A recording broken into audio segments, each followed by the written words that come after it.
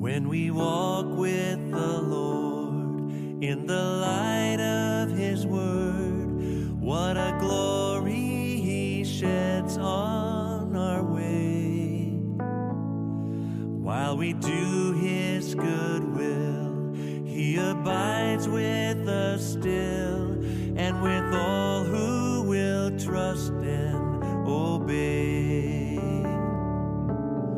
Trust and obey, for there's no other way to be happy in Jesus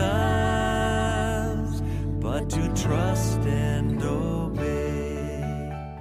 Good morning, my brothers and sisters in Christ from beautiful Marsh Harbor, Abaco, on this Tuesday, the 19th day of December, 2023. Today's devotion is sponsored by the Diocese of the Bahamas and the Turks and Caicos Islands. I am Rev'd Paulette Cartwright, Rector of St. John the Baptist Parish in Marsh Harbor, and it is my privilege to share this devotional with you today. The scripture today comes from the Old Testament book of Judges, chapter 13, verses 2 to 7 and 24 to 25. Listen now as I read verses 2 to 7. Now there was a certain man from Zorah of the family of the Danites, whose name was Manoah, and his wife was barren and had no children. And the angel of the Lord appeared to the woman and said to her, Indeed, now you are barren and have borne no children, but you shall conceive and bear a son.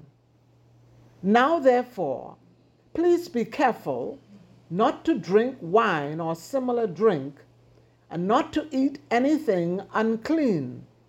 For behold, you shall conceive and bear a son, and no razor shall come upon his head.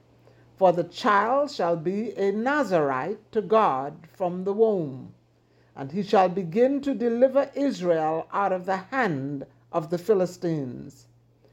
So the woman came and told her husband, saying, A man of God came to me, and his countenance was like the countenance of the angel of God, very awesome. But I did not ask him where he was from, and he did not tell me his name. And he said to me, Behold, you shall conceive and bear a son.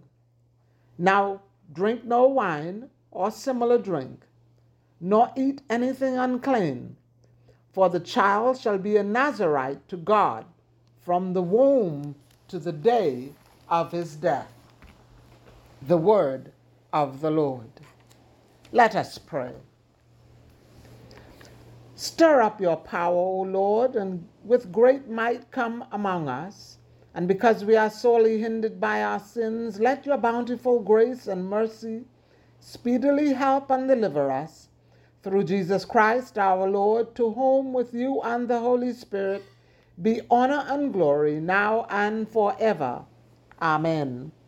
Almighty God, give us grace to cast away the works of darkness and put on the armor of light.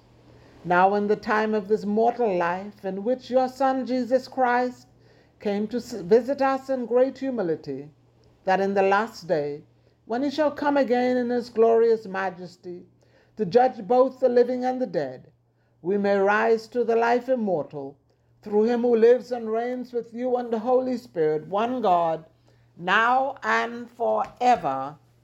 Amen. The 13th chapter of the book of Judges begin with these words. Again, the children of Israel did evil in the sight of the Lord. That little word, again, may be little, but it is powerful. Powerful in the sense that the children of Israel were prone to falling for the antics of the enemy. They seem not to be able to get it right. How many times must the dog bite you before you come to understand to leave the dog alone. Because they did evil, they had to suffer the consequences. Remember, for every action, there is a reaction. The Bible tells us that the Lord delivered the children into the hand of the Philistines for 40 years. Hebrews chapter 12 reinforces this for us and offers us encouragement when we ourselves come under the chastisement of the Lord. Scripture records, "My son, do not make light of the Lord's discipline, and do not lose heart when he rebukes you, because the Lord disciplines the one he loves, and he chastens everyone he accepts as his son." Endure hardship as discipline. God is treating you as his children. For what children are not disciplined by their father? If you are not disciplined, and everyone undergoes discipline, then you are not legitimate, not true sons and daughters at all. God disciplines us for our good, in order that we may share in his holiness. No discipline seems pleasant at the time, but painful. Later on, however, it produces a harvest of righteousness and peace for those who have been trained for it. My brothers and sisters, always remember that God works in and through all things. Our mistakes, our downfalls, our messes, God works them all for our good and his glory. Therefore, the fact that the children of Israel sinned again in such great immensity, God, who was both righteous and just, allowed them to be taken captive by their enemy. As the scripture says in Hebrews chapter 10 and verse 31, it is a fearful or a terrible thing to fall into the hands of the living God. But God never forgot his people. He disciplined them, yes, but he never forgot them. At the appointed time, he put his plans in action for their redemption. Please note with me today that when God wants to do something really great in the world, he doesn't send an army, he sends an angel. Not only that, but he sends the angel to a couple, a husband and a wife, a legitimate male and female, and he promises them that he would send them a baby. God's plan of salvation began with a baby, and throughout the course of history, that plan continued with the birth of many special babies. His plan of salvation got underway when he called Abraham and Sarah and gave them Isaac. When he wanted to deliver Israel from Egyptian bondage, God sent baby Moses to Aram and Jehoshaphat. When Israel needed revival years later, God sent baby Samuel to Hannah and Elkanah. In today's scripture, God promises a baby to Salphoni and Manoah, a child whom God commanded to be a Nazarite and would deliver Israel from the Philistines.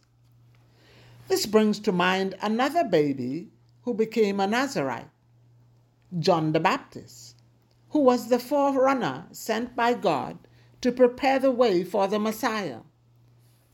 God's plan was truly unfolding and coming to a climax.